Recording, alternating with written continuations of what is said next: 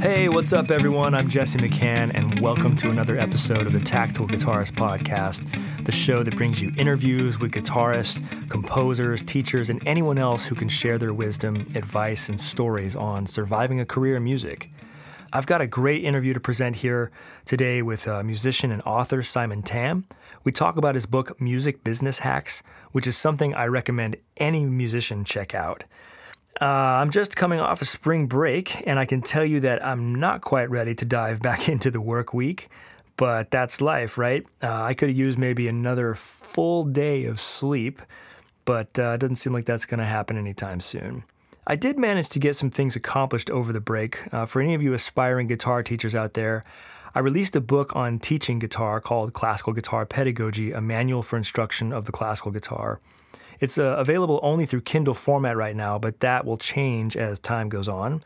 So if you're interested in getting my approach or my angle on teaching right now, then definitely pick up a copy there. You can find a link to it and as well as Simon Tam's book in my recommendations section of the website. So that's the big news for now. Let's get on with our interview. I'm really excited to present today's guest, Simon Tam. Tam is an author, musician, activist, and troublemaker. So I like him already. Tam is best known as the founder and bassist of The Slants, the world's first and only all-Asian American dance rock band. He has been a keynote speaker, performer, and presenter at TEDx, South by Southwest, Comic-Con, the Department of Defense, Stanford University, and over 1,200 events across 4 continents. He has set a world record by appearing on the TEDx stage 13 times. His work has been highlighted in over 3,000 media features across 150 countries, including The Daily Show with Trevor Noah, NPR, BBC, New York Times, and Rolling Stone. He was named a champion of diverse issues by the White House and worked with President Barack Obama's campaign to fight bullying. He recently helped expand freedom of speech through winning a unanimous victory at the Supreme Court of the United States for a landmark case, Mattal versus Tam. Tam also designed one of the first college-accredited social media and digital marketing certificates in the United States. His approach to cultural competency in marketing has been taught to hundreds of Fortune 500 companies.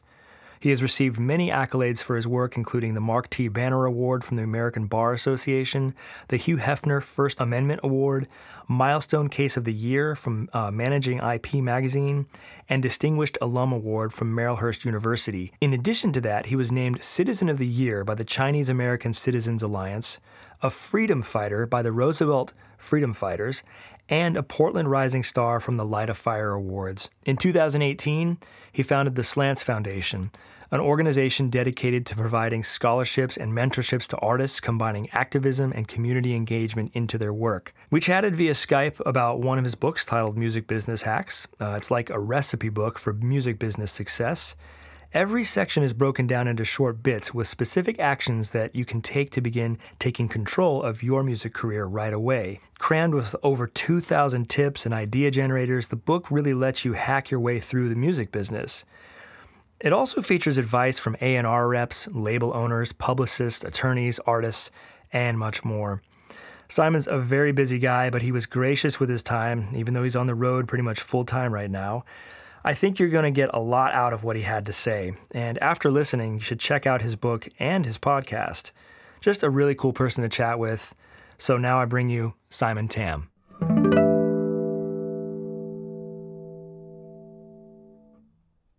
Simon Tam, thank you for being on the show. Well, thank you so much for having me. Yeah, I'd like to start with a little bit of your background because this show is related mostly to guitarists. Being that I run the guitar program at Portland State University, I deal exclusively with classical guitarists, but I know that a lot of people who are listening to the show lately are from all different backgrounds of guitar, so they play in bands or whatever. And so I just kind of want to get maybe a little of your background because I know some people will know who you are and some people won't. So could you just give us a brief history of Simon Tam? Sure.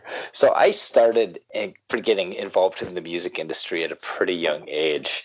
I mean, I started taking music lessons at the age of 6 and then really kind of picked up the bass guitar age 10. And within a few years, I realized that, one, I had to pick up more skills than just learning how to read and play music on the bass guitar. I also needed to figure out how the industry worked. So within a few years, in my early teenage years, I actually started a record label called SPG Records, and started putting out albums for artists around the country.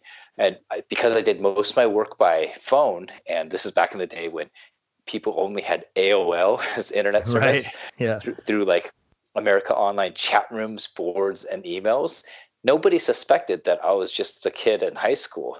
And so we made deals that way, and I put out records, and Nice. I started booking shows and kind of played the part as a promoter as well. So I started booking tours for bands from Tooth and Nail Records, Kill Rock Stars, Lookout Records, a lot of the kind of mid-tier independent record labels of the kind of mid 90s to early 2000s. And really, that's kind of how I got my feet wet in terms of understanding the industry for both an artist perspective as well as those on the label promotion kind of end of things. And meanwhile, I'm still kind of writing and kind of playing music on my own, but people are always asking me like, well, how do you book a tour? How do you do this and that? And so that's how I just kind of started getting involved with doing artist consultation work. Okay. About 12 or 15 years ago, I started a blog called Last Stop Booking. And that's when I started booking tours professionally for a number of artists. And I was just kind of providing like lots of free articles on whatever I had on my mind. Like it started out with how to get sponsored, how to be an endorsed artist, Yeah. but also had just kind of any area of the industry that I would see. And I wrote about 400 or 500 articles on there, which got picked up from ASCAP, Billboard, Music Think Tank, and places like that. And then eventually I put out a book called Music Business Hacks, and now I host a daily podcast show with that same name. So Nice. I still play music. I play bass in a band called The Slants, and that's kind of what I call my nights and weekends job. Yeah. And then when I'm not doing that, I'm running a nonprofit, playing music, writing, speaking, all that other fun stuff that I do. Yeah. And you're on the road kind of right now. Is it mostly speaking engagements that you're doing right now? Or are you kind of mixing in between playing in your band and everything too? It's really a mix of both. So Okay. nowadays, I would travel and I'll speak, but I'll fold music into the presentation. So I just got back from Texas. I was there for about a week for South by Southwest. Oh yeah. Yeah. And it was really funny because I was speaking at the convention center as part of the conference side of things, and I had my band with me, and they were kind of surprised. They're like, they weren't expecting that. And I was like, well, I just want to fold in live music because I'll tell a story, I'll make a point, and then I want them to play a bit of a song. And I mean, it's all acoustic, very easy, basic setup. But they're just like, we've never had live music here. I'm like, it's a music conference, and you've never had music. Like, that's weird. Yeah. So it was fun because instead of playing overhead music like the elevator tunes or light jazz or whatever they had playing through the soundboard while people were being seated for the 20 minutes or so before I got up and spoke, my band played. You guys And just played. so That's so cool. and so it was really fun. And then then I transitioned, started speaking, and folded the music into the talk. And so I've been doing a lot more of that lately, that if I get booked as a speaker, I'm like, hey, I love to speak about music. Even if I'm talking about issues like, racism, diversity, and inclusion, I talk about art. It's such a big part of my life that I want that to be a part of that presentation. And so most of the time, it's just me, and I'll bring my guitarist down the road, and so I'll talk about whatever book I'm presenting or whatever topic it is, and then we'll just play some music, and then I'll do a signing or whatever. So Nice. it's really fun, and it allows me to continue to provide like a living wage to the musicians I work with. Yeah. And even though if I'm doing like 150 speaking gigs this year, I could still have my band with me. Nice. And you've written Music Business Hacks. You've actually written a couple other books since then too, right? Like I think there's one on getting sponsored, and then you recently released, is it a kind of a memoir of sorts? Yeah, my memoir comes out on April 30th, Oh, and okay. it's called Slanted: How an Asian American Troublemaker Took on the Supreme Court. It's about, starting my band, which was oftentimes known as the first and only all Asian American band, and also our personal journey of intellectual property rights, which turned into a fight for freedom of speech, that went all the way up to the U.S. Supreme Court. Yeah, I remember that. It was a big story for a while. And you guys came out on top, right? Yeah, we won unanimously. So it became this landmark case.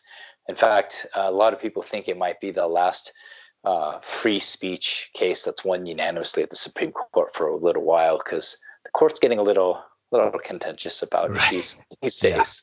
Yeah, you could say that.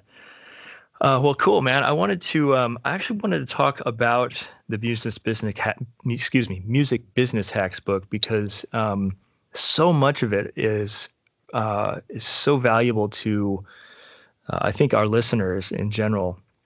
And I'm kind of wondering first, what brought on the idea to write that book? Was it simply out of all of the articles you were writing, or did you have a deeper reason because of the types of musicians you were working with?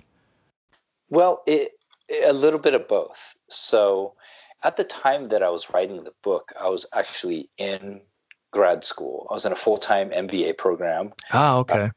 I was working full-time for college. I had a couple part-time jobs on the side to pay for, said MBA program. And I was also touring as a musician and speaker. So I was doing all this stuff all at the same time, which, if you've ever, like, full-time grad school is no joke. It takes Yeah. up a lot of time, plus all the other gigs and side hustles that I had going on. And so people would always ask me, like, how do you find time for all of that? Like, how do you have time to work on your career? Right. And at first I would just say, oh, it's because I don't have Netflix and I don't have kids, which takes up a lot of people's time. But then I started thinking more about how I organized my career, because people would, ask me for advice, usually from the blog or something like that, and I would tell it to them, and then they'd always say, like, I don't have time. I don't have time to work on my music career. Yeah. And so I started challenging them. I was like, could you find 15 minutes a day? Could you wake up 15 minutes earlier, or even 30 minutes earlier? And people would say, well, I guess I could do that. And not realizing that if you could dedicate 15 minutes a day, that's 91 hours a year. Like, that's a pretty good chunk of time. That's more hours than most people get in paid vacation time every year. So, like, if you had 91 hours, could you actually do something pretty significant for your music career? And most people would say, like, yeah, if I knew what to do. And so that kind of inspired me to write a music business book that operated almost like a recipe book. Like, if you could carve out a 15-minute or 30-minute or even 60-minute chunk every single day, and you just wanted some direction, you could pick up this book, randomly flip to any chapter, and then read about the task and then do a specific activity, and know that it would help advance your career or your skills in some kind of way. And so I wanted to make it very easy to do, because most music business books, you read them cover to cover like any other book, and then you're lost. You just read like 2, maybe 400 pages of stuff, and you're like, I don't know what to work on now. Like, Right. You might get inspired, maybe you'll get 1 or 2 ideas out of it, but certainly not like a day-to-day practice. Yeah. And so Right. I wanted to really kind of flip how we think about ideas on their head and say, like, if you just change it around and think very specific about like what it is that you do, you'll realize that there's a lot more that can be done. I mean, it's like going to the gym, right? Like, just because you go to the gym for 10 hours in one day doesn't mean you're going to be in great shape. Right. In fact, you'll probably be like burnt out and sore. Yeah. But if you worked out a little bit every single day for the next year, I mean, at the end of the year, you're going to be in a lot better shape than if you didn't do anything at all. Exactly. Yeah. And I love the concept, because it gets people just working, and it's not asking for a lot. If 15 minutes isn't that much time, it goes by so fast, especially if we're, staring at our phones or computers or something. Do you find that it's this kind of like, this discipline of doing it every day that that maybe musicians lack, or what do you think? Why do you think musicians have such a hard time figuring out how to get successful or be more of a career musician? Well, I think it's in part the discipline issue, because it's a lot easier to form bad habits than good habits. Like if Yeah. you get into the routine of eating a bowl of ice cream every night, that's a lot easier to get away with than forming a routine where you stop at the gym for a half hour every day before you go home. Right. Like, one of them feels better, or like, people who binge shows, or who just wake up and the first thing they do is check their phone. Like, these are all bad habits. We know that they're bad, but it's easy to get into them. Right. So I think part of it is that kind of mindset, just thinking like, how do I create new, like, positive habits? But the other part, I think, is that musicians oftentimes lack vision for themselves. They don't really have a goal.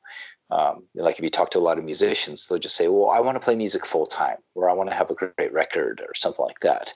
And I'm like, what does that mean to you? Like, what does a full-time musician look like? How much money are you making? How often are you gigging?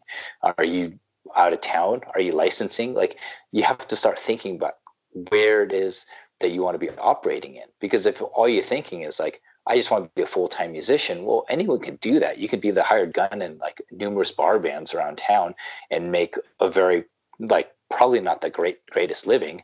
Or you can work for an orchestra, or you can be a full-time vocal teacher. Like, those are all full-time jobs in the music industry. But Yeah. unless you have a specific vision attached of like what it is you want to accomplish, you're not going to really get there. Like, Right. Zig Ziglar used to say, if you aim at nothing, you'll hit it every time.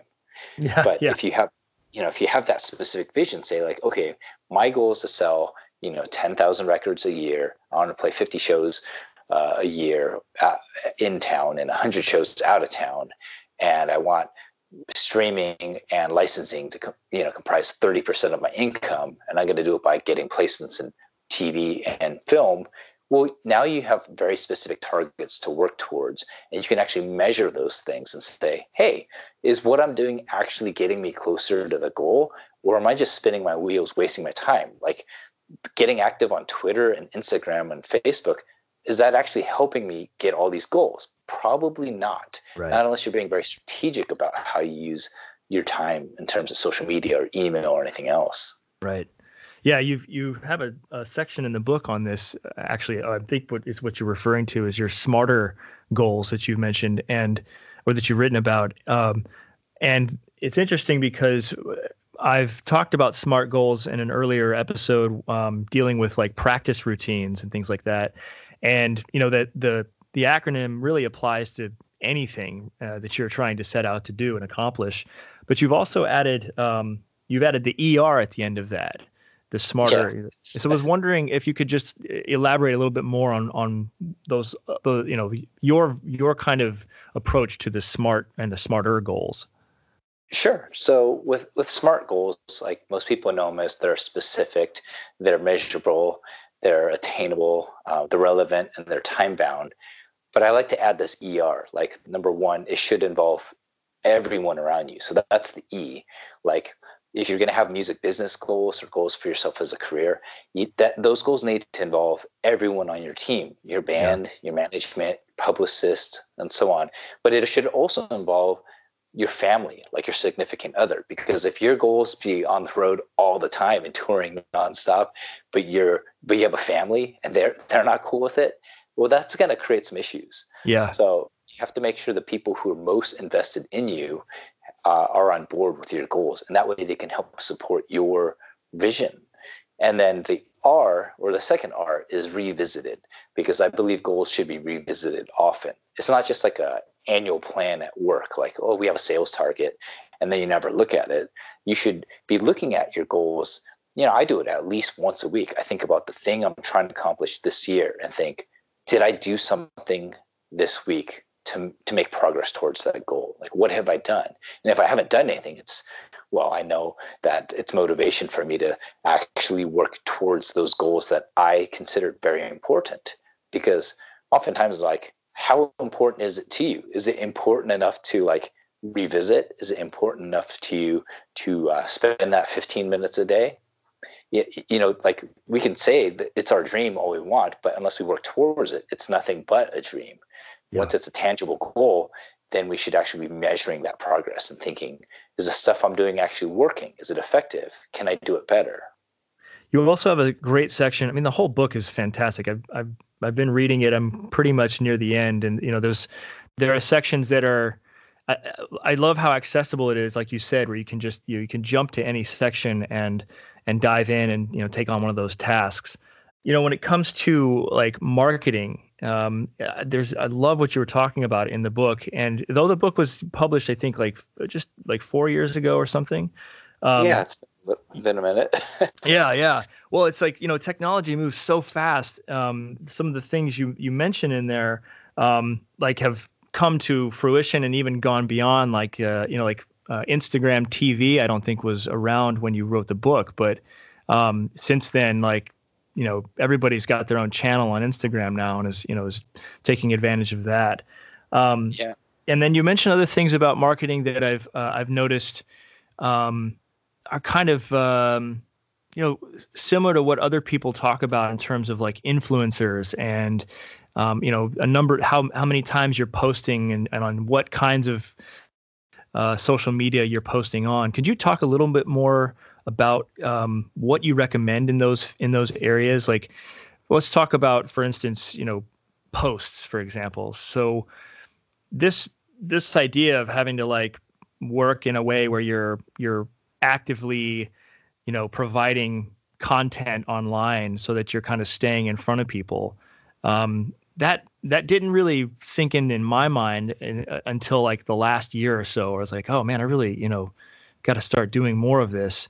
But there's a fine line where you can be doing too much of it, where you end up spamming people. They want to ignore you because they see too much of what you've got coming out. Could you speak a little bit about that? What's your experience with that kind of stuff, and what kinds of things have you kind of advised other musicians to do? Sure. Well, I think that people will hear from you as much as possible, an unlimited number of times, as long as what you have to say is relevant to them. So I don't think people should be as concerned about the quantity as they are with the quality. We have to make sure 100% of what we're doing is relevant to those target audiences. Because if it is, then all of a sudden it's not so bad. If you're hearing from your best friend or loved one, throughout the day, it feels good. You're never going to be like, look, we talk way too much, or I hear from you too much. We got to get out of here. Yeah. Because you've already built up that relationship.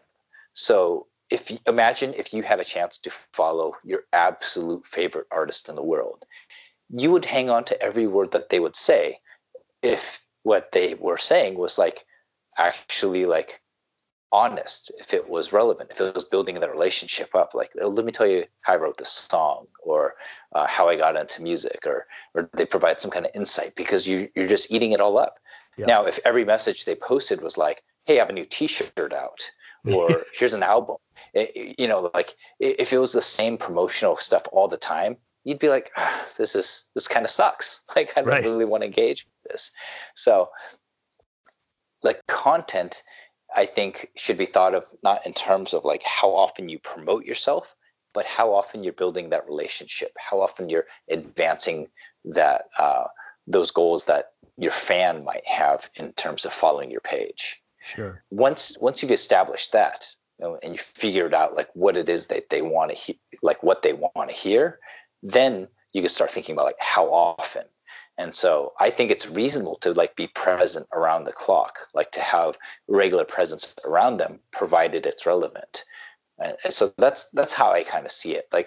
I think of it as less like a megaphone. Social media isn't how often you're shouting at people, but we should instead think of it like a telephone. How often are we communicating? And that means also listening, receiving information and responding directly to that. Yeah. So if you think about social media nowadays in terms of a perspective of a very old technology like the telephone, all of a sudden it's less intimidating because you're like, okay, we're having a conversation. We're staying in touch on a regular basis. Every once in a while, I'll throw in something that might be promotional because they're invested in that relationship at that point. Sure. But it's not always going to have to be about that. Like, I can talk about other stuff that isn't just the new album or whatever new song I'm working on. But, if they're really like into you, like, yes, do some little teasers, do some drops, show them the song. Like, right. That's fine. But don't like post about it 30 times a day. Well, I think you write about this too in the book. Is like, it sounds like what you're getting at is you're cultivating relationships, and that seems to be like what I think you point this out, that's kind of what being in the music business is about. If you're trying to get somewhere, you've got to develop relationships, and it seems like that's true on every level. Do you think so? Absolutely. I mean, if you see things as transactional only, then like nobody wants to be thought of as that. Like, you and I don't want to be seen as like, someone like a product, or right. like you don't want to just think like, oh, I'm only here to give you money. That doesn't feel good. Right. But if it's like something like, hey, let's build this thing together, let's create a movement, and all of a sudden you're like, yes, like, let's do that. Like, this is really cool. And that's why I'm a big fan of like stuff that takes, you might be great at social, but I'm also a big fan of taking that stuff offline and doing really creative stuff with it as well. So like, one of the things I used to do back in the day when I was in Portland is I started out in my old band, the Stivs. I started like driving to every record store in town and putting posters up for our shows. But then I was like, this takes up like all day, every week, like putting up flyers for the show. So then I was like, how can I be more effective at it? Well, I created a mailing list with mailing labels for every record store. And I figured, I could just mail it to them. But then I thought, nobody wants junk mail. So I would send them posters, handbills, and then I would write a little hand note just saying, like a personal note, how much I appreciated the fact that they supported independent musicians in the area. Nice. And then every once in a while, I drop off cookies. And if I saw a poster hanging up, like, that's my band. Thanks for opening that up and hanging it up. Here's a plate of cookies for your staff. Nice. and then I would ask our fans, like, if you see a poster hanging up in the store, tell them thank you. And so people getting thanked and getting cookies, like, hey, that's a good thing. And then every time I mailed the thing and they saw it was coming from me, they wouldn't just like hang it up in some crappy place on the bulletin board in the back. They'd put it in the front window.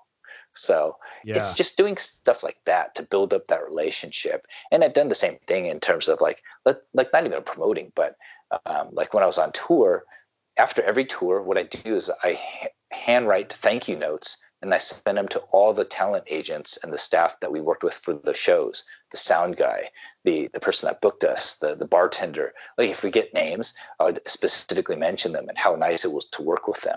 Nobody does that in the industry. Like, this industry is pretty cutthroat. People just play their show, they leave. They might get pissed because they don't get paid enough. They might take advantage of all the free drinks, and that's it. Like, that's not any way to have a relationship. But if you take the time to do that, like the next time you ask to book a show, even if the turnout wasn't that great, they'll remember, hey, that's the band that was really fun to work with, and they're really nice to us. Of course we want to work with them again. And this time we'll get an even better local on the bill to get more people out. Right. Yeah, I love it. So you mentioned in the book that it's important to target like a niche audience. Why is that so important? Because if you try and appeal to everybody, you're going to appeal to nobody. Mm-hmm. Like marketers call this the smallest viable audience. Like, you think of, like, the way I was taught is that instead of thinking about a demographic group, like if someone's like, what are your fans like? Don't give them a category like, men from age 15 to 45. Right. Because that doesn't make sense. Like, what 45-year-old really has stuff in common with a 15-year-old? Yeah. Like, even someone who's 25 doesn't have a lot with someone who's 15. Yeah. Instead, you should think of a person. So write a biography, like, who is the most enthusiastic fan? What are they like? How do they talk? What spaces do they hang out in? like that's who you should be targeting. And then all of a sudden you'll attract a lot of people just like them and their friends, and it kind of naturally spreads from there. Like, but if you try and target entire demographic groups, you're just going to get lost. You actually call out people that, not using LinkedIn as a source. Is that, when you wrote the book, was that something you were taking advantage of a lot and realizing people weren't, or has it changed much? I mean, I realized I wasn't even, I'm on there, but I wasn't really doing much with it because I wasn't able to see where the value was until I read that chapter and was like, oh yeah. And so I've been getting a little more involved with the groups and stuff. Has it changed over the past few years, or do you think that that's still a valuable thing that people aren't doing enough of? Well, it's changed a little bit in that, Microsoft bought out LinkedIn. So the platform itself has been evolving, especially over the last year and a half. However, the concepts still remain the same. Like, you could be very influential very quickly in very specific groups just by being active. And like, all it takes is a few posts a week. Right. And I still think, especially for like people in higher education, LinkedIn is a really underappreciated resource. Yeah. So for example, when I was in grad school, people would have a page, but they wouldn't really do anything with it. And so I decided to flip it on its head. So every single class, I would connect with all of my classmates and the instructor. And then at the end, after making sure that like I was very well known for being the person that always took the initiative or the lead role in a group, I would ask for recommendations, or I would ask for additional connections and that sort of thing. And so it allowed me to build up my LinkedIn profile pretty robustly and very quickly, especially throughout that time. And that was the time that I was writing the book. It allowed me to not only get interviews and profiles in a number of media articles, but it also opened up a lot of paths for connections for additional business. So I've probably gotten, I want to say 30 or 40 speaking engagements just from LinkedIn connections. And I've sold a number of records. I've gotten a lot of like press just from making contacts through LinkedIn, like stuff that you can't buy your way into those situations. Yeah. It's an investment of time. I even got a job through LinkedIn, just not like applying through it, but it was back when I was working in higher education. I thought, how can I like stand out from all the other candidates? Because I was applying for a marketing position at a college. And I thought, I'm just going to join all the LinkedIn groups that are relevant to higher education and marketing. So I did that. And for about a month before my interview, I just post on a regular basis and interact with people, answer their questions, and share articles. So, very quickly, I rose to the top as the most influential person in higher education and marketing on LinkedIn. Nice. And so, when I walked into the job interview and they're like, so, what makes you stand out? Why should we hire you? I would like, hey, I'm the number one most influential person in higher education marketing right now. Even your boss follows me. Yeah. And I've already answered a bunch of questions. I already know your budget. Like, I know your staff. And just from doing that homework. And they're like, oh, well, shoot, like who, what do you have to say to that? Like, right. You can't. It's like, okay, that absolutely makes sense. Like, I've proven not only do I market like myself, but I market in your very specific area. So you could do that with pretty much any other industry. You can use it to build connections for sponsorships, for media, for collaborators on projects, music festivals. I got booked at a couple music festivals just from that because I got connected with a talent buyer. So it's like, you never know. Yeah. There's this topic of influencers, and I mentioned this a few minutes ago, but this was another term that, I really hadn't learned until the last like maybe 8 months or so. Can you talk about what that means, that to people who are just like an influencer? What are they talking about? And then how and why that can be important for musicians who are trying to, build their name or get out in front of people? Sure. So the term as we know it now is pretty new. Like, I would say it really kind of popped up about a year or two ago. Like, people started talking about influencers on Instagram or Twitter or a couple other spaces. And all an influencer really is like a gatekeeper or trendsetter. It's somebody who has influence over a particular audience, and oftentimes it's like a really niche, like specific audience as well. And so for musicians, like if you get to know who the influencers are of your particular audience and you connect with them, it raises the chances that you can get profiled, featured, recommended, and in other words, have access to a whole audience that you otherwise wouldn't have through someone who's very influential in that community. So like we know the Kardashians are very influential in the worlds of like fashion and makeup.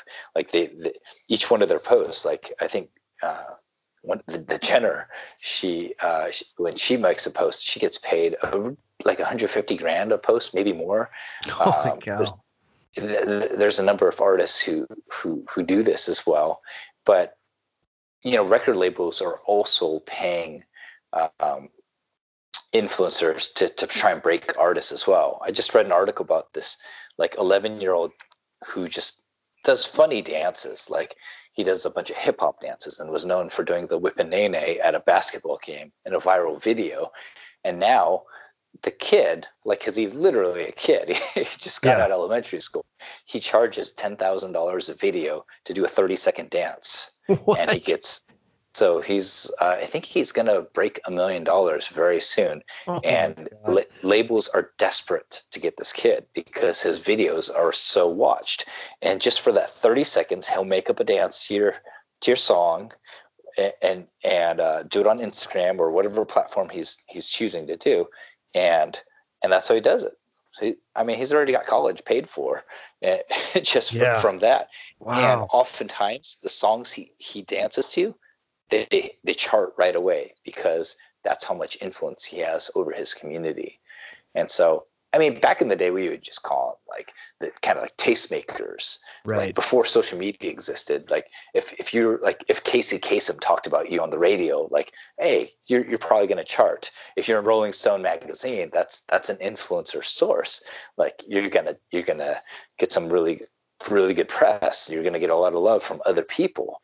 Nowadays, it can be any individual who just has control or sway over a particular audience. Sure. And so the influencers this is like has it become a transactional thing where, you're mostly, if you're trying to get in front of someone, that influential, that you're looking to probably pay for it, or are there still cases where you can still try to reach out and get promoted somehow without having to pay $10,000 for something? Yeah.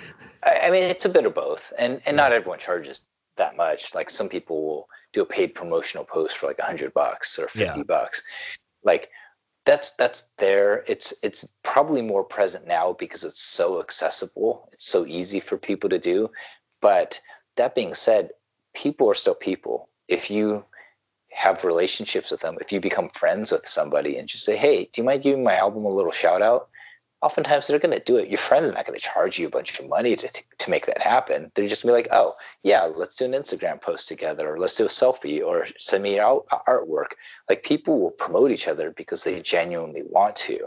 Like that's not an issue. It's never been an issue. And we have to realize that any of our fans technically are influencers in their own way. It might not be a huge platform, but if you see them as like, if you look at every fan as a potential conduit to access a larger community, even if it's just their immediate friends and family, like if you had 1,000 fans, all of a sudden, that's a pretty significant number of people that you can reach. Yeah. So if you build up that relationship piece, like all of a sudden, it's much more impactful and meaningful than you otherwise thought, because you're not reaching 1,000 people, you're potentially reaching 100,000 people. Yeah.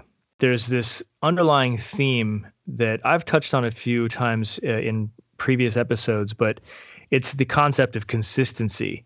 And if there's anything to be said about, making it in music, whether you're trying to learn an instrument or get a career out of it, that there's just so much riding on how consistent you are with the day to day.